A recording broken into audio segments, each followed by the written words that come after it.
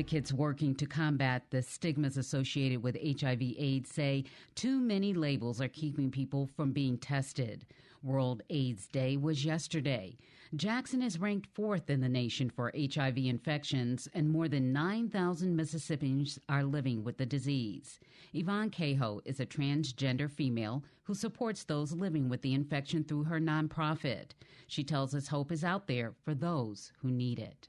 When I started my organization, I have had so many friends and loved ones who have passed away from it. So I want to get out into the community and educate people on HIV. This is not 1987 anymore.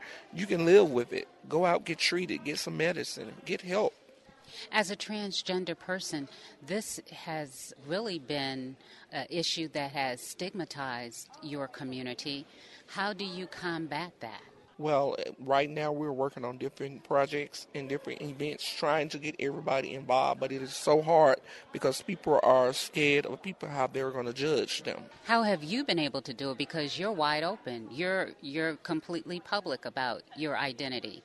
Well, when it comes to my identity, I am some places I am not, because it's very dangerous for a Black transgender woman of color here in the state of Mississippi. I go several places, they think I'm a woman, but when they realize what I am, I do have problems out of them. Even with trying to start my nonprofit, I had problems downtown at several offices when they found out I was transgender. How do you deal with it emotionally? Emotionally, I just pray and keep going. And what do you tell the folks that you work with? Well, right now I'm not unemployed. I'm working for myself, and God has been open doors through different organizations here, have been having me coming on and contracting with them. So thank God for the change. You talked about experiencing molestation and going through situations where the church wasn't the haven that it's supposed to be.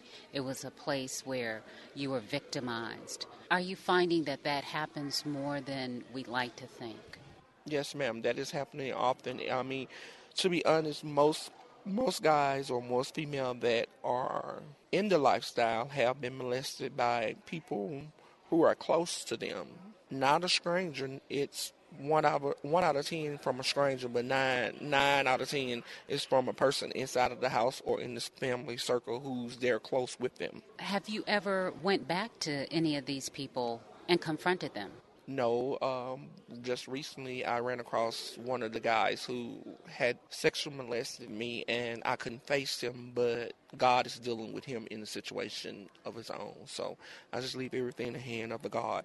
A lot of things people don't realize that most gay people are very spiritual, and we still believe in God. No matter what lifestyle we choose to do, we are heavy into God. And most of us probably know more about God than some quote-unquote saved people. So on this day, as we talk about HIV/AIDS, what do you want people to take away from it? Because your perspective is different. I just want people to take away and be happy, enjoy, celebrate life.